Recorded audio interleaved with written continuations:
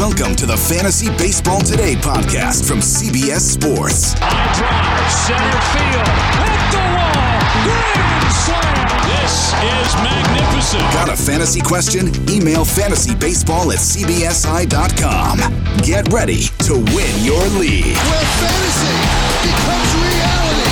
Now here's Frank, Scott, Chris, and Adam. Hey there, everybody. Welcome to Fantasy Baseball Today on a Thursday, June 11th. Frank Stanfield here with Scott White, and our special guest we'll get into in just a second. Scott, I've got to say, I'm tired today, man. How are you feeling? Were you up celebrating all night like I was? Because there was baseball, like a live baseball event happening. Is that what you're talking about? Not entirely. It's more so that Rob Manfred guaranteed that we will have a season 100%. Although at this point, it might just be 20 games.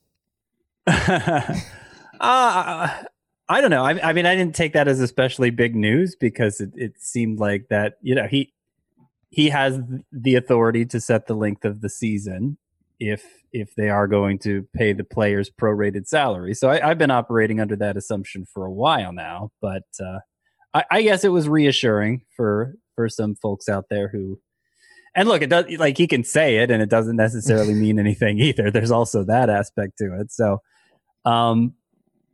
you know, yeah, I mean, I said it on the podcast yesterday. There is going to be a season. It's just a question at this point of how long it's going to be. And based on the lines being drawn by both sides, I suspect 48 games is what we're looking at. Baseball coming to a TV near you. But today on the show, we are recapping the first round of the MLB draft. And then later on, we'll get into some sleepers in the RBI and wins categories. One man who I know was not celebrating last night because he was too busy working during the draft is RJ Anderson, baseball writer for CBSSports.com. RJ, how's everything going? I hope you and the family are staying safe, man. Yeah, we are. And thank you for asking. And hopefully the same is true of both of y'all as well. Yeah, absolutely. Everything's good on my end here, although NYC, it's kind of crazy nowadays. We're slowly ramping things up, and we'll get there eventually, but so far, so good. You can find some of RJ's takeaways from the first round of the MLB draft right now over at cbssports.com/MLB. Let's jump right in and start with the first overall pick here, RJ. Spencer Torkelson out of Arizona State, selected by the Detroit Tigers. In 129 collegiate games, Torkelson hit .337 with 54 home runs. RJ, tell us a little bit more about the pick. We rarely see right-handed hitting first baseman as the first overall pick, but apparently, I know this is something you wrote about, the Tigers plan to try him out at third base? Yeah, he's actually the first collegiate first baseman ever selected number one. So congratulations to Mr. Torkelson on that. But they did announce him as a third baseman, and it's an interesting call. It's one that he didn't even seem aware of until he was announced by Commissioner Rob Manfred. I don't think it's going to work. It's not unusual for teams to throw their draftees in at the deep end of the defensive spectrum and then, retrieve them as they progress up the minor leagues level. And frankly, if you're wanting to delay his arrival a little bit, which we know big league teams would never mess with service time, but if you wanted to, this is one way to do that, where you play him at a position that, frankly, he's probably never going to see a major league start at. And then, later on, you can say, okay, we're going to move him back to first base. Let's just give him a little time to settle in at the minor league level initially. Then we'll bring him up to the majors. So I don't think he's going to be a third baseman. But when we're talking about Torkelson, what we're really talking about is his bat. He has a chance to be a very, very good hitter. He has the strength, the eye, the bat speed, basically everything you want in a hitter. He's going to hit for average. He's going to take his walks. He's going to hit for power. So it's really just a question of when will the Tigers bring him to the majors. And if we were working under a normal minor league system, I would say by the end of next year, he could be in the majors. Because we're a little weird right now due to the pandemic, I'm not sure if that'll happen, but I do think he's going to move quickly through the system and be potentially their cleanup hitter as soon as opening day 2022. Yeah, 2021, not 2022. No, 2022. I'm right. My gosh. I've seen some timetables that involve, late 2021, early 2022. What do you think about a player comp when it comes to Torkelson? Because you said that you have faith in the hit tool. I've seen some comps to Pete Alonso, but I mean, if the hit tool is there, then he could potentially hit for a better batting average than someone like Pete Alonso. Yeah, the Alonso comp is out there, and I think that's certainly a shade of what he could do. you never know of the hit tool until you actually see them against big league pitching, especially with the caliber of arm you see in the majors nowadays. The comp I've been using is Paul Goldschmidt, just because he's a right-handed first baseman who hits for average, again, walks, hits for power. Maybe he falls somewhere in between Alonso and Goldschmidt. The other comp that gets thrown out there a lot with Torkelson is to Andrew Vaughn, who was the number 3 pick in last year's draft by the Chicago White Sox, played in the same conference, right-handed first baseman from Cal. I had one source in the industry describe Torkelson as a less toolsy Vaughn to me, which, there's an argument to be had down the road there. But at the end of the day, Torkelson has a chance to be a pretty good first baseman. So that's a pretty awesome comp, Paul Goldschmidt. I mean, that was a guy who we've, in years past, got some talk of being the number 1 overall pick in fantasy. Are you somebody who plays fantasy baseball yourself, RJ? I used to play it. I used to play it poorly. Well, obviously in fantasy baseball, offensive impact is all we care about. Defense only matters to the extent it earns a player playing time in a first overall pick. I mean, that's not going to be a question for Spencer Torkelson, whether he's a full-time player eventually. Knowing he was drafted first pretty much exclusively for his bat, and that he'll probably be on the fast track. There's no question of all the prospects taken yesterday, this would be the first one to target in a dynasty league as well, right? Yeah, I think that's fair to say because of what you're saying about the offensive value and how defense doesn't necessarily come into play. I guess there are some arguments to be made about the positional value. Correct me if I'm wrong, but a guy like Austin Martin maybe would have a little bit more value just because he can play multiple positions, assuming that is Toronto's plan for him. But yeah, I think Torkelson's a defensible pick. You bring up Martin, who I think most everybody was projecting him to go second. Yeah. And then he dropped to 5th to the Blue Jays there. What's your impression of him falling? What's just your impression of him in general? Yeah, so we'll start with the second part. I had him ranked number 1 on the board, so I look kind of stupid today. But, I think he's just such a dynamic fit in this era of positionless baseball, because this is a guy who has experience at third base, second base, played center field this year. He's probably going to improve in center field with more repetition. They kind of just threw him out there, and he didn't look horrible out there. So worst case scenario, you're talking about a guy who maybe has to move to left field and play second base, and that still has value. But offensively, he really commands the strike zone. He has a very good feel for making contact. He was actually the most difficult batter in the power conference to strike out during this abbreviated season. So he can hit for average. He's going to take his walks. And oh, by the way, he can run a little bit. And if you look at his exit velocities, there's reason to believe he's going to hit for more power as he matures. And I know his hitting coach at Vanderbilt, Mike Baxter, who obviously used to play in the majors, believes that power potential is going to be there for him. He's going to tap into it. So I just see a very well-rounded player who can contribute in all categories. And I think, at least in real world, we don't necessarily properly value the guys who can fill in at these different positions, the Ben Zobrist, the Whit Merrifields, even the Scott Kingerys. So I think he has a chance to be underrated in, the real world as well as perhaps in fantasy because of that. But as it pertains to him slipping, it's interesting because I didn't really hear a reason for that. Maybe there's concern about his position. Maybe there's some skepticism about him tapping into that power. Otherwise, I don't really have a good reason for it. I guess teams maybe just liked other players better, which, that's perfectly fair. And maybe they like the price tags better too. I was wondering about the power aspect specifically because it, particularly the era we're in baseball where it seems like anybody is going to hit 20 plus home runs. Someone who falls short of that, they really have to do some special things otherwise to matter, especially in like a fantasy baseball sense. So I saw some comps for Austin Martin to like Dansby Swanson, who of course has established himself as a full-time major leaguer. So it'd be, you can't say he was like a bust or anything close to it, but just considering he was a former number 1 overall pick, the output's been kind of disappointing so far. So do you think that's a fair comp, or are you more hopeful for Martin than you are for maybe Swanson taking a step forward at this point? I get the comparison, but I also think it's a little lazy because, we're not sitting here comparing Spencer Torkelson to Ike Davis or Brett Wallace, and they were both, Arizona State corner infielders. And so comparing Martin to a former Vanderbilt shortstop, how much of that is a legit comparison? How much of that is just kind of a lazy comparison that, we're grabbing the first player who we can think of from Vanderbilt who went, in the top 5 or whatever. I don't know. I just, when I see Martin, and you talked about in this era of baseball, how you have to hit 20 home runs to be somebody. When I look at Martin, I see the same underlying skills and attributes that I see in a lot of these players who have developed unexpected power, be it Mookie Betts, be it Jose Ramirez, or, some of these other instances, because he's so good at making contact and he's so good at minding his zone. So for me, I'm viewing that power potential and his offensive potential with optimism. And maybe I'm wrong about this, and maybe team sees something that I didn't see, but that's the way I'm coming at it. When it comes to those Dansby Swanson comparisons, and really any kind of, outlook for him and his offensive potential.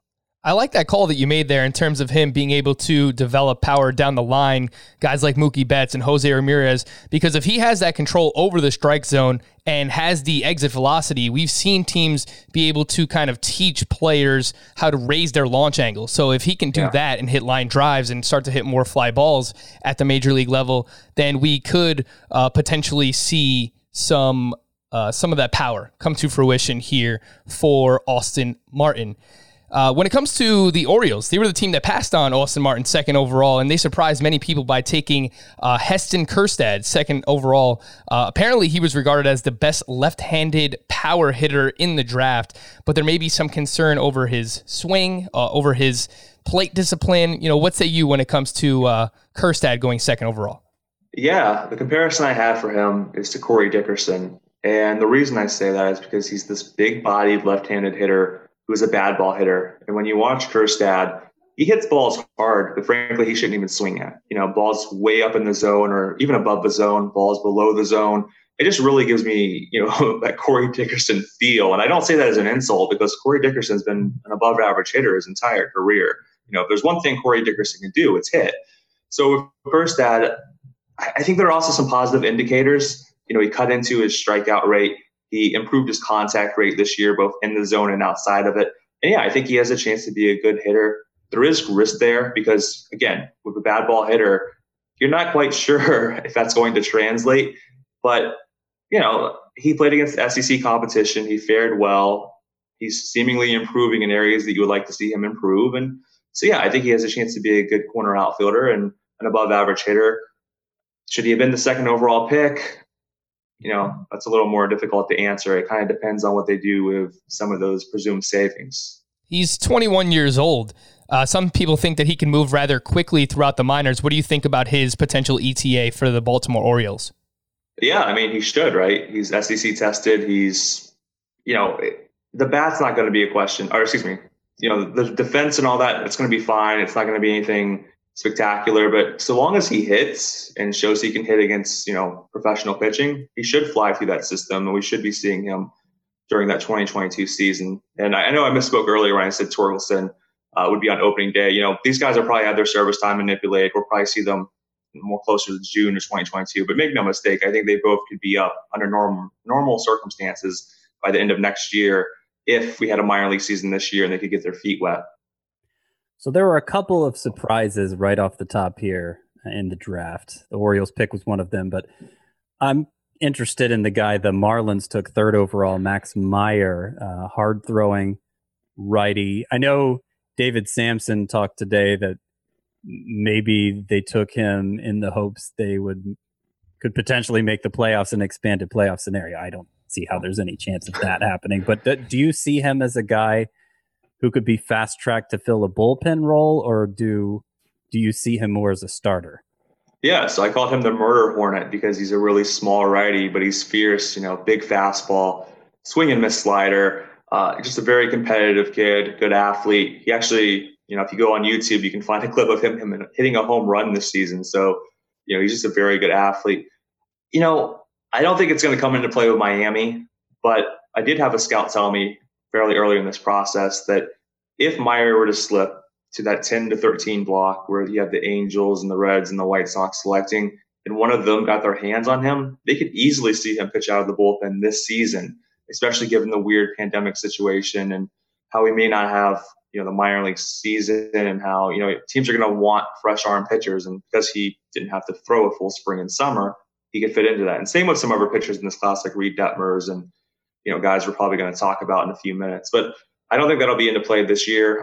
With regards to Meyer's long-term outlook, I think you have to let him start until he just proves capable of it because of the stuff and because of the upside there. And, if you're trying to get a mental picture of how big Max Meyer is, think Sonny Gray. And Sonny Gray has shown he can work.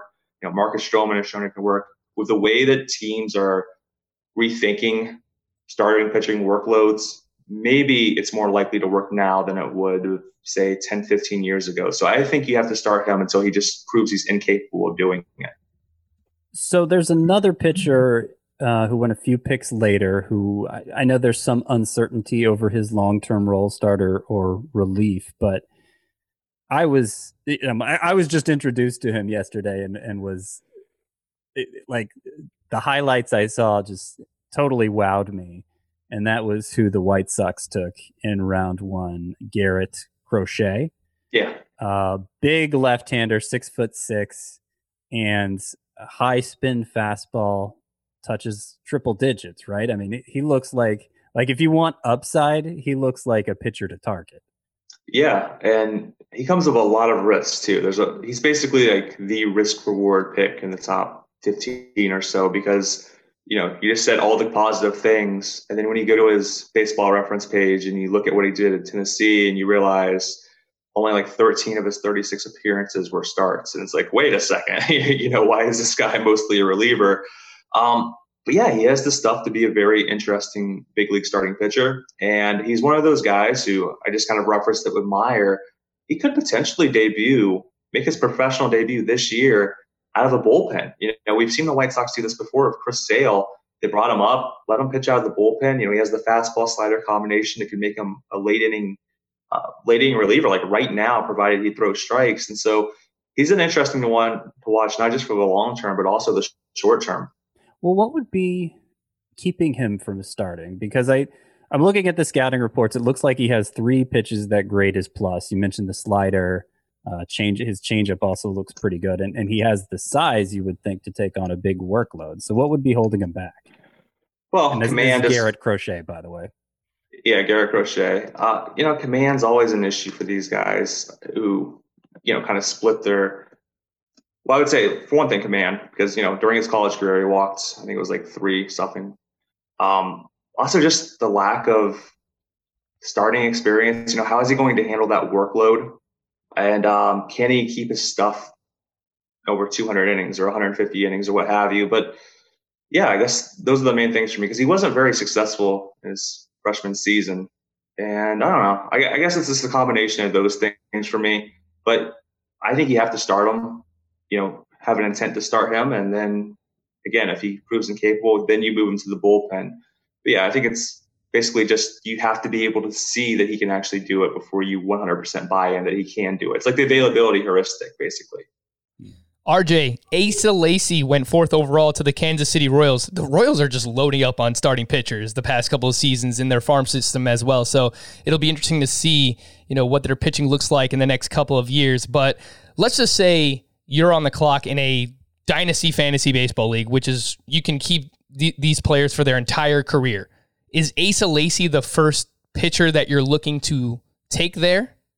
Yeah, probably, because, he has so many innate attributes that teams look for in their starters. For one thing, he's left-handed, which gives him an advantage over Emerson Hancock and Max Meyer. Granted, it doesn't give him an advantage over Garrett Crochet, but he is more established than Crochet. He has 2 pitches that grade as elite using the TrackMan data. That's his fastball and a slider. He's well regarded as a competitor, as a student of the game. I mean, this is, he has the body. The only catch of Lacy is his command. And I know he improved it this year, but in the past, he was pretty wild to the point where if you took his career walk rate, it would basically be like the highest in the majors. So there is some risk here. It's not a sure thing. But I think Lacy just has, that upside that's hard to overlook. If everything goes really well for him, he could turn into a Patrick Corbin type.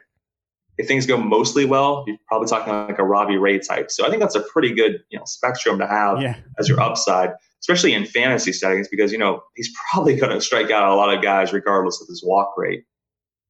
Yeah, no, I like those comps. That sounds good. One pitcher you didn't mention when we're talking about potentially the first pitcher you'd take in a dynasty league, Emerson Hancock. And, when I was kind of just doing a little preliminary research before the draft last night, I felt like he was the pitcher who stood out most to me. Looks like he has a full arsenal and, all the velocity upside you'd look for. The Mariners took him, I think, 6th overall, right? Yeah. What do you think of Emerson Hancock? Yeah, he's very interesting to me. And, we're kind of breaking it down to Lacey, Meyer, Hancock. Let's be clear, like during the list building process, those three were kind of interchangeable for a little while. But with Hancock, he's got the body. He kind of looks like Mike Minor, Jason Hamill physically. And yeah, he has these 3 pitches, and his fastball is a high spin fastball. I think it's over 2,500 RPM. And I forget. I think it was MLB Network I was watching last night, but they did a side-by-side comparison with his RPM on his fastball and Justin Verlander's, and it being really close. So don't set the kid up for failure by comparison. But yeah, and I talked to his pitching coach at the University of Georgia, Sean Kenny, and it was funny because he told me they actually stressed to Emerson, you can pitch up in the zone with this fastball. It's going to jump over bats up there. And he struggled with that a little bit because his command and control are so good that if he's missing up, it feels like a mistake to him. Or if he's throwing up, I should say, it feels like a mistake, like he missed the spot. So I think that's going to be something that, the Mariners are going to have to work with him on, elevating more and just, taking advantage of that pitch's innate attributes. As far as the secondary pitches, I had one scout tell me they actually thought his changeup was better as a freshman and that it took a step backward this season. But then you have a slider. He has a chance for 3 above average pitches.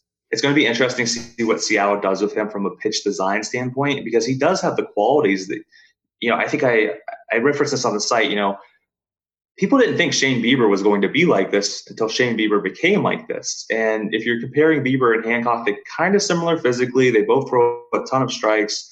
I don't know. I'm not saying Hancock is going to become Shane Bieber. I'm just saying I think that Hancock's upside probably does get discounted a little more than it should, because in this pitch design era, it's possible based on, his ability to spin the ball that, maybe he shows a little bit of improvement. Maybe he finds a changeup that works for him a little better, or maybe he tightens up his breaking ball. Then all of a sudden you have a guy with, that fastball plus a true swing and miss secondary offering or two. And with his command, I mean, that's a heck of a pitcher. Yeah, if he wasn't even really pitching up, that kind of diminishes the effect of the high spin, right? Because the idea behind a high spin fastball is you locate it up and you get kind of that artificial rising action, right? That induces swings and misses. Yeah, absolutely. Yeah. RJ, if you were a betting man, who would you put money on to be the first player in this draft to make it to the majors? It's already been drafted. Yeah, let's go with the first round. Reed Detmers, I think. The Angels, they're going to need starting pitching.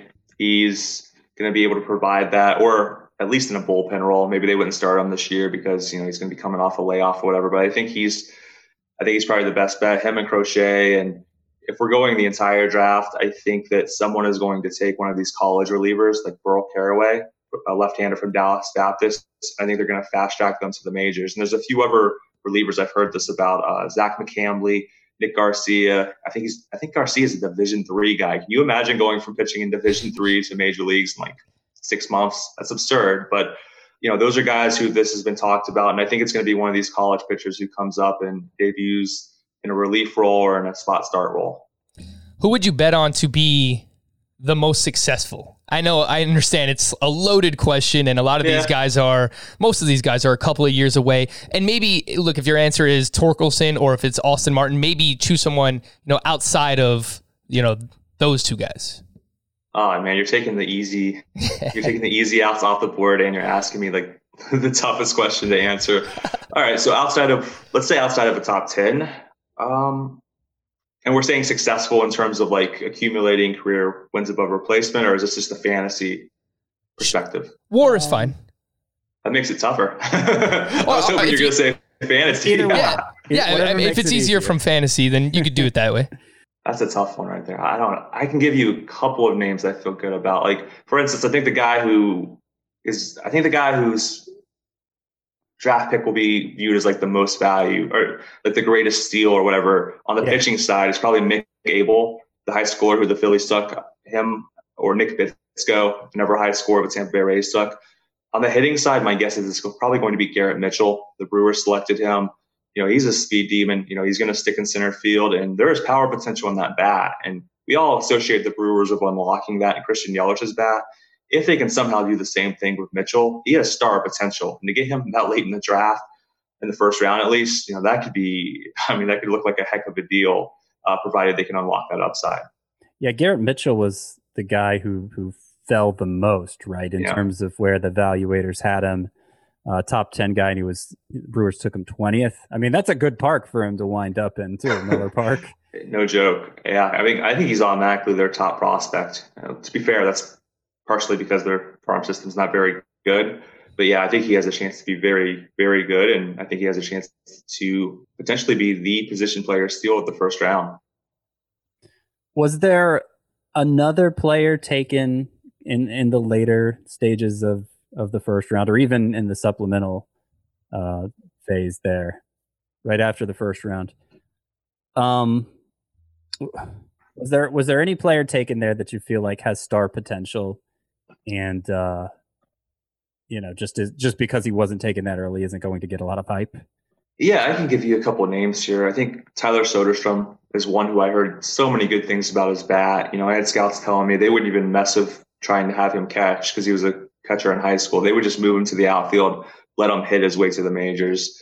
I don't know if Austin Hendrick technically counts as a later first round guy, but he has got an explosive swing. And I mean, if it all clicks, and I don't think it's all going to click because it's seldom always, everything seldom clicks, but if everything clicks for him, we're talking a monster home run hitter, probably the superstar level player. Let's see, who else was taking that? And who took Austin Hendrick? The Reds, right? Okay. I believe they took him just outside of the top 10. So again, he's not really a late first round pick. Right. Two of my personal favorites, and they're not going to be star players, but Tanner Burns, who was Cleveland's second pick of the night in the supplemental round. I think he was like 34 or something like that. I know he slipped a little bit because of concerns about his shoulder and his size, but you're talking about a guy who really grades well on TrackMan.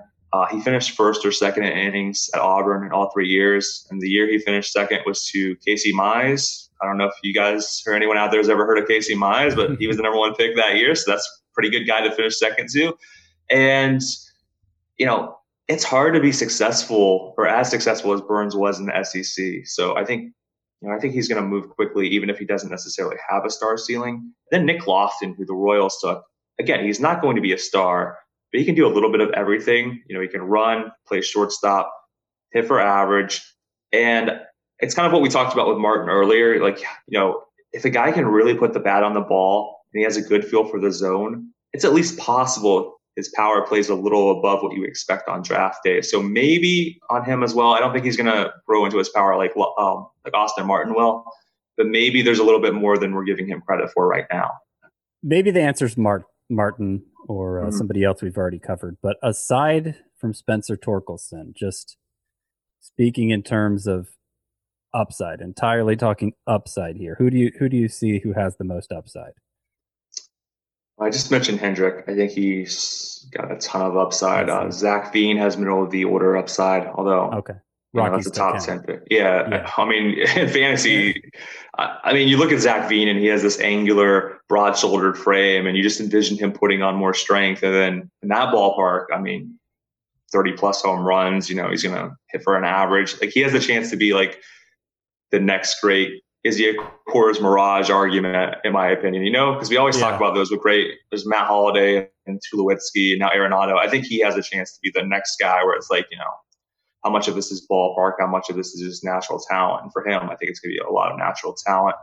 But if we're going a little further out there, just to name some other interesting names, Jordan Walker, he's a 6'5" third baseman. So he'd be like tied for the tallest third baseman in the league with Chris Bryant and He has power potential. There's some question over whether he's going to be able to stick at third base because of that size. But if he can, that's going to be pretty interesting if the power plays. And then you have to mention Nick Bitsko.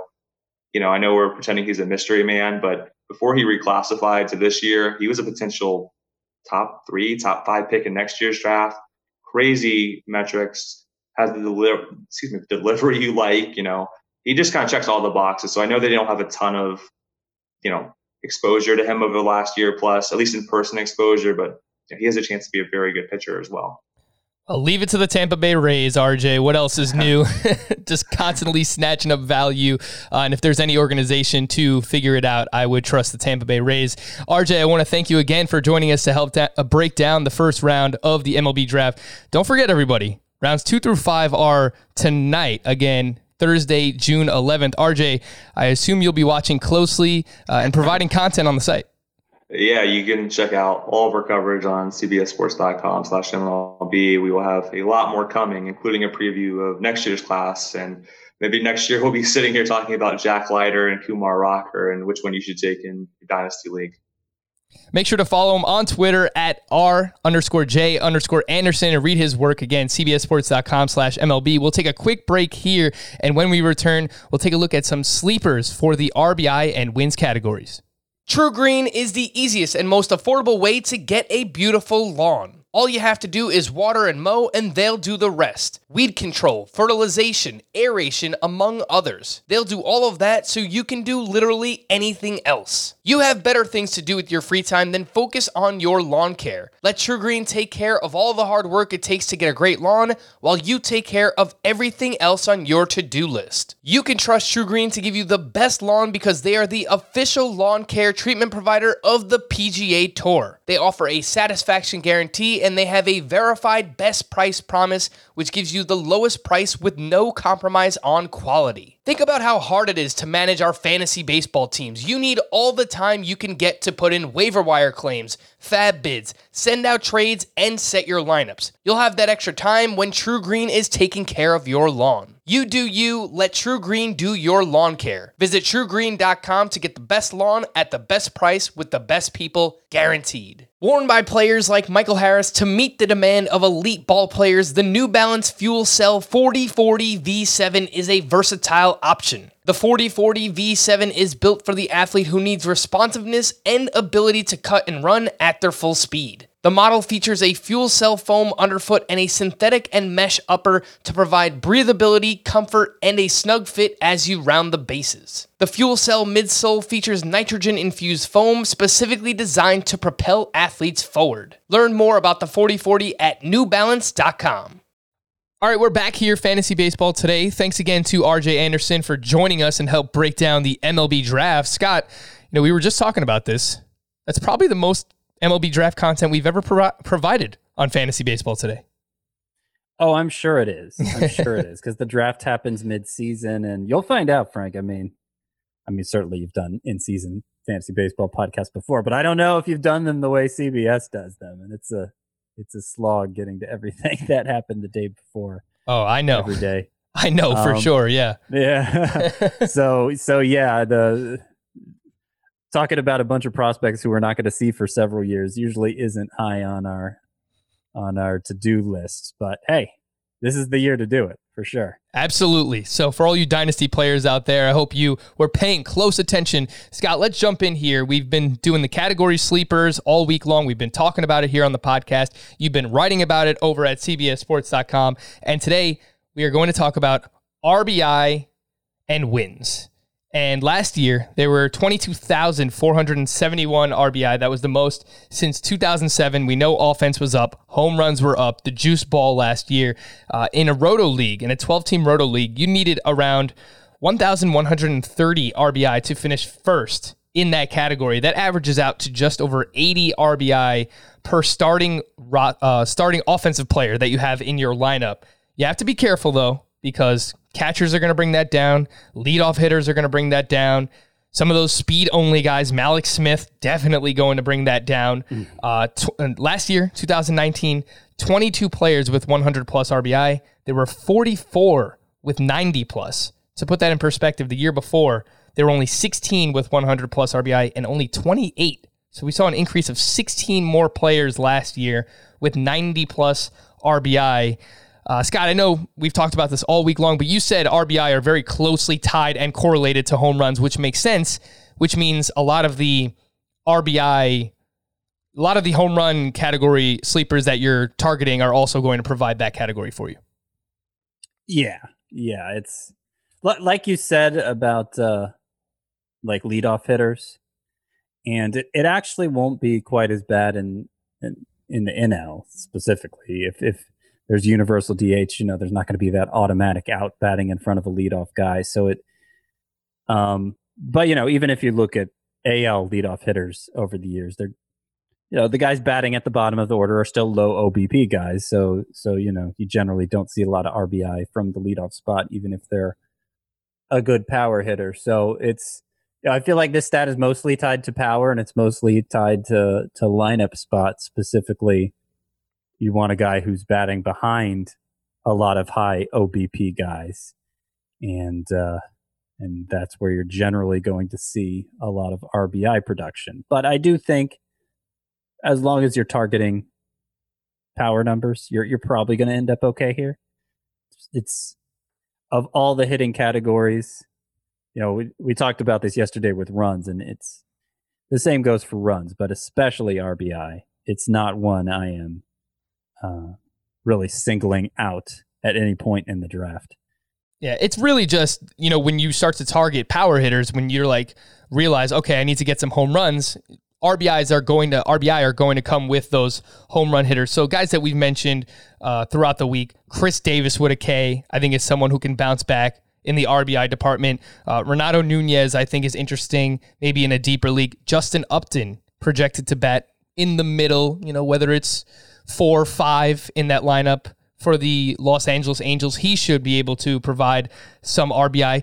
Some later round guys, Scott, that I think are interesting that maybe normally we wouldn't have thought of, but Robbie Cano, I understand he was dreadful last year, but he's projected to bat third for the New York Mets, and that's a pretty good lineup. So say what you want about Cano, he might be done. If that's the case, then yeah, he's not going to help you. But for where he's going, that's a pretty good value. Someone that I could actually see contributing RBI this season.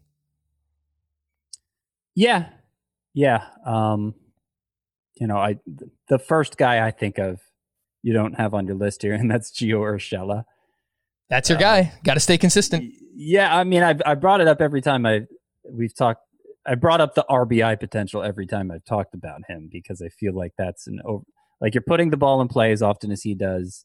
You're getting hits in play as often as he does. He doesn't necessarily have to be home runs when you're getting hits of any kind and you're batting in a lineup as deep as that. I think Urshela is probably going to be a good source of RBI.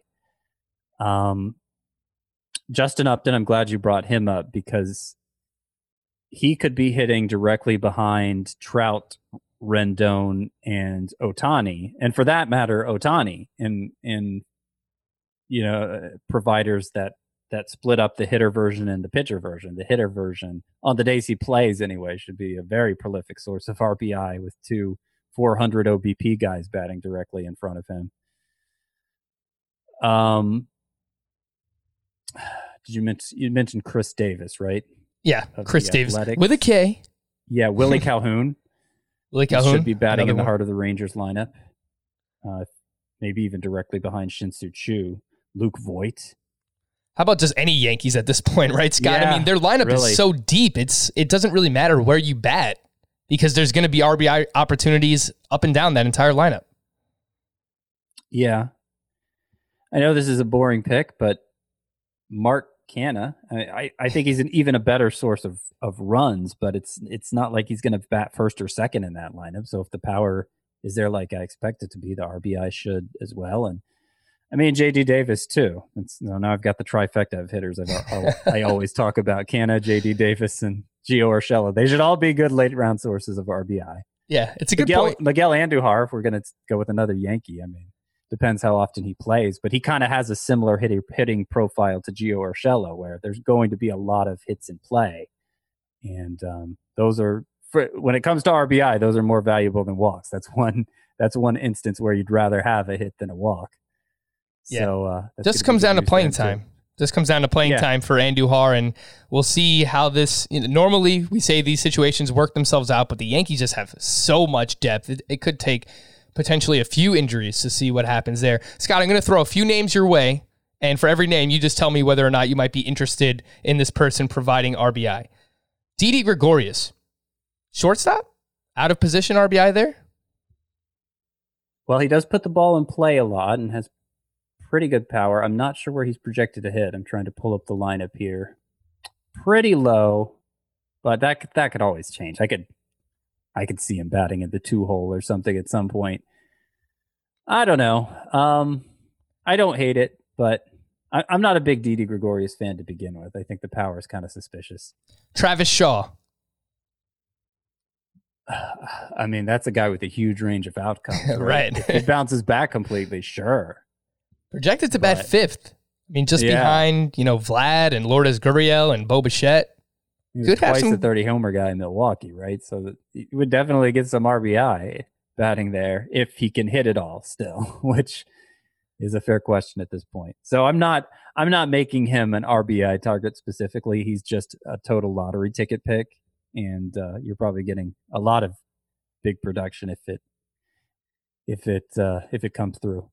How about David Peralta? I was just scrolling through roster resource pages today, and he's projected to bat cleanup for the Arizona Diamondbacks, so could work out. Yeah, I like that pick. He usually hits for a good batting average, so that's, you have that lineup spot and you hit with it for a good average, you have a good chance of driving in runs. All right, the last one I'll mention to you. I've got to do it. Albert Pujols. He had 93 RBI last year, Scott. This is probably more of a AL only, maybe a 15-teamer if you're desperate. Well, that's interesting because roster resource actually projects him to hit ahead of Upton even in that lineup, which means he would be the one batting directly behind Rendon, Trout, and Ohtani. I feel like hitting a spot or two behind Rendon and Trout and Rendon has got to be the best RBI position in all of baseball. And Pujols, I mean, for as much as he declines, he's declined. He still puts the ball in play a lot. So I think it's, that you'd have to be in a pretty desperate spot for RBI to make that pick. But he should have, provided he's an everyday player still, he should have a lot of RBI, yeah. This roster resource is kind of crazy, though, for the Angels. I understand Pujols is making a lot of money, but are they really going to hit him ahead of Justin Upton? That seems kind of crazy to me. He hit... He does make a lot of contact. He hit 4th and 5th most often last year.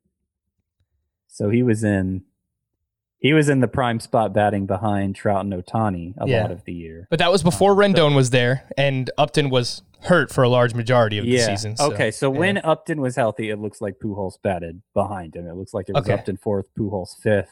So you add Rendon there to the 3rd spot, you push everybody back. Yeah, I think I would expect Upton to bat in front of Pujols. But the thing is, if Upton bounces back, he's a good OBP guy too. He's good for a 350 on-base percentage, I think, basically every year. I think sometimes it's even been higher than that. He walks a fair amount. So yeah, that wouldn't necessarily bring down Pujols' RBI. It'd bring it down a little, but it would still be good. Scott, anything else to add? 347 OBP for Upton. Yeah, not bad. Anything else to add on RBI, Scott? Now let's move on to wins. Yeah, wins. This is a fun category here. Fun. Yeah, let's talk about it. You needed about 100 wins in 2019 to win that category in a 12-team Roto League. That averages out to just over 11 wins per pitching slot. Keep in mind, you're going to have 2 to 3 closers most often in your starting spots for your pitchers in a Roto League. So that means you're going to need more from your starting pitchers there. 2019, there were 17 starting pitchers with 15 or more wins. There were 41 starting pitchers with 12 or more wins. Some standouts in that category. Eduardo Rodriguez, 19 wins. Domingo Germán, 18 wins. Max Fried, 17. Lance Lynn, 16. Marco Gonzalez and Dakota Hudson, 16. Jake Odorizzi and Mike Fiers, 15 wins each. basically, Scott, the point that I'm getting at is wins to me are the most unpredictable category. I'm not talking about just scarcity. I think even more than saves and steals, wins are the most unpredictable in fantasy baseball. Yeah, that's fair, and that's why we've mostly gotten away from trying to predict them. We rarely talk about a pitcher's win potential. I've actually I talked about this yesterday. I've actually kind of tried to bring it back because I think where you can most predict it is in terms of how deep a pitcher goes into games, and that has become that's become a hot button issue here the last couple of years. Pitchers, particularly up and coming pitchers, have their innings curtailed more and more. Seeing pitchers get pulled from games earlier and earlier, and where you see it really have an impact is the win potential. The more, the less a pitcher leaves to the bullpen, the more time he gives his offense to give him a lead, the better chance he has of coming away with a win. And I do say this often, the win is the most valuable pitching stat, at least in standard roto and standard points leagues. It's frustrating because of how unpredictable it is, but you definitely want it. All right, Scott, I'm going to ask you to predict the unpredictable. We're talking sleepers for every category. If you had to choose a few names that come to mind that can potentially win some games and help out in that category, who are they? And what goes into that? Is it just players on good teams, have good run support, guys that go deep into games? Who are those players and what are you looking for? Yeah, those would be the two biggest factors. The three biggest factors would probably be in this order: how deep he goes into games, how good his supporting lineup is, and how good his bullpen is. Those would probably be the three biggest factors. I mean, the biggest factor is how good the pitcher himself is. Let's not overlook that. But that, I assume, goes without saying. So yeah, I would want a guy who I felt confident was going to go 6 innings most of the time. It doesn't necessarily have to average 6 innings, though that would help. That's a pretty high standard to meet when you factor in, the number of times a pitcher gets pulled, because he's getting knocked around in the 3rd inning or whatever, brings that average down. But, most of the time expecting him to go 6, preferably more. And that would be the first thing I look at here. So more established guys, I think it helps. Names that jump out to me immediately to me: Masahiro Tanaka, of course, has that Yankees lineup and bullpen, both very strong. Kenta Maeda actually has been held back in the past from getting wins because of what we think was the Dodgers exploiting the terms of his contract, keeping his innings count low, and we suspect the Twins are going to let him pitch deeper, and of course they have a great lineup, and I think an underrated bullpen too. Mike Foltynewicz, if he's the good version. Marcus Stroman, sure, he should throw some innings. Dallas Keuchel, I mean, he's become kind of injury prone, but when he's healthy, he goes 7 innings with good consistency. So I think he's somebody you could call a sleeper for wins. How many wins? Well, I just think he's a bad pitcher. I was going to say Dakota Hudson, but I don't. Yeah, I mean, he was so I don't lucky think I'd last ever year. be desperate enough for wins to take the whip hit and possible bust potential there. Yeah, he won 16 games last year, which is Right. just insane. And he did that with a 7K per 9 and 4.43 walks per 9, which is, I mean, that's a walk rate similar to Robbie Ray. And you're looking at 7Ks per 9 versus, 12 from Robbie Ray. So it seemed very fluky what he did last year. He had a 3.35 ERA, a 4.55 xFIP, and a 1.41 WHIP. So I'm with you there. He won the 16 games last year, but I am not going back to the well. Yep. J Happ. I mean, he pitches for the Yankees and made an adjustment this offseason that was earning him some praise this spring. He went 20-4, I think, back in 2016. It's crazy looking back at that. I don't remember that at all. But He seems like a good one. I mean, and not really Joe Musgrove, just because the Pirates are so bad, though. I think Scott, he'll go deep enough into games. Yeah, he will go deep, but it's tough to rely on the Pirates for run support. The Tigers, as much as Chris and I, and to an extent, I know you like Matthew Boyd as well. He'll provide strikeouts, but you have to be realistic. Weird things are going to happen. Marco Gonzalez won 16 games last year for the Mariners. Yeah, they were not a good team. But it's tougher. It could happen. It's just not something I'm going to predict. Right. And that's what it all comes down to here. Dakota Hudson may not be the guy who wins a bunch of games for the Cardinals, but Miles Michaelis might, and I think he's a good whip sleeper too. Someone who doesn't really fit the mold, but I think is a pretty good win sleeper is Ryan Yarbrough. Yep, I like it. I like him and Chirinos. The guy who follows the opener, he doesn't necessarily have to pitch 6+ innings himself to get to a point where he's not leaving much to the bullpen. And 2 years ago, Yarbrough won 17 games. Yep, doing that. And I think last year it was like a dozen or something. It wasn't bad. So he's kind of a sleeper for wins. Yeah, I like that. As well as whip. I like the call you made on Kenta Maeda. I actually like all the Twins, and I'm on record already saying this because they get to face the Royals, they get to face the Tigers. If they're facing their opposing division in the National League, they get to face the Pirates as well. So Odorizzi doesn't go all that deep into games. There's some worry there with him going third time through the order, but I think with his run support, he can get wins. I think Rich Hill, basically a name that we've mentioned every day this week. Every time. Yeah. Jose Urquidy. All 4 of the starting pitcher categories he is a sleeper for. Yeah. So you should probably draft Rich Hill. That's the point that we're getting at. Scott, Jose Urquidy, I think is interesting because projected low whip pitcher, should have some good run support, has a very good bullpen behind him. I think Urquidy's a sleeper for wins here. Yeah, I do worry how often he'll go 6 innings. That's fair.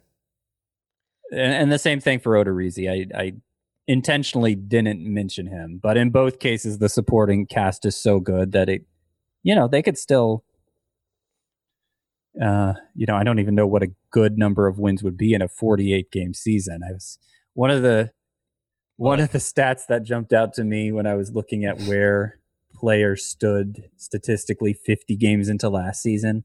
Eduardo Rodriguez, who went on to win 19 games, had only 4 at that point. That is interesting. But it's a little less than a third of the season. No, it's more like a quarter of the season, 48 games. Yeah, so a big win total would be like 6, right? Predicting the unpredictable, 6. Scott. That's what we're here to do. Yeah, so we're talking about when you're talking about late round win sources, you're talking about somebody who could give you 4 or 5 in a 48 game season. Yeah. Assuming that's what it ends up being. And, there's still a chance it's closer to 80 games, but I'm losing hope for that. Yeah. It sounds weird, but 2020 is the face of weird at this point. So there you go. Some wins and RBI sleepers. You have anything else to add, Scott, on wins?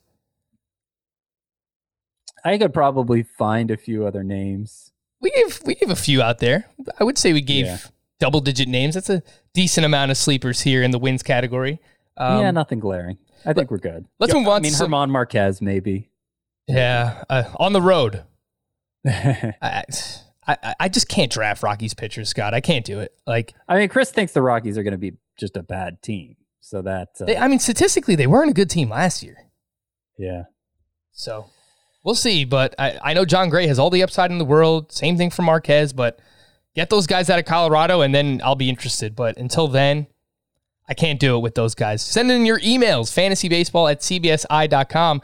Just want to quickly remind everyone that we will also answer your emails that you send via Apple Podcast reviews. So continue to rate, review, and subscribe. Give us those 5-star Apple Podcast reviews if you enjoy what we're doing. I mean, who doesn't? Come on. Cole Hamels. We're giving you 5 podcasts a week on Fantasy Baseball. Who else is doing that right now? Nobody. That's who. And make sure to join our Fantasy Baseball Today Facebook page. Tell a friend to listen to Fantasy Baseball Today. All right, Scott, this one comes from Andrew in Denver. Dear Mookie, George, and others. Okay. Mookie, George, and others.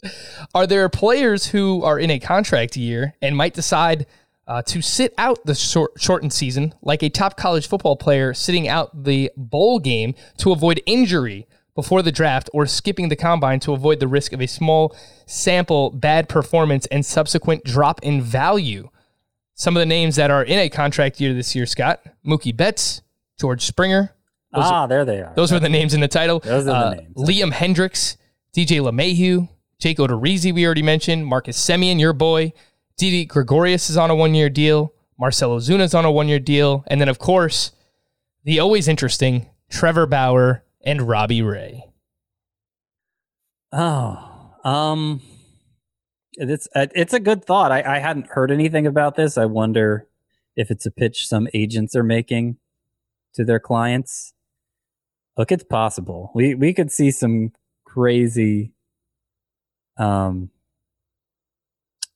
We could see some players opt out for a number of different reasons, and they could be fairly high profile. I think under the conditions where MLB would mandate the schedule, a player would lose his pay wouldn't get paid for 2020 if he chose to sat out. And so I think that'll be an incentive for a lot of guys to play. I'll just say, Scott, George Springer and Marcus Semien, if last year could have been their contract years, I'm sure that they would have loved that. Yeah. So, I mean, I haven't read anything about those two names in particular, but those were two guys that put up career years last year. So I'm sure they wished that was their contract year. So is anyone actually going to sit out? Probably not for this reason. But again, 2020 is the face of weird, and nothing would surprise me at this point. This next one's from Tim. If you were to trade Christian Yelich or Ronald Acuna away in a 10-team roto league, Scott, what would you expect in return? I have been offered Garrett Cole and Freddie Freeman for my Christian Yelich and Shane Bieber.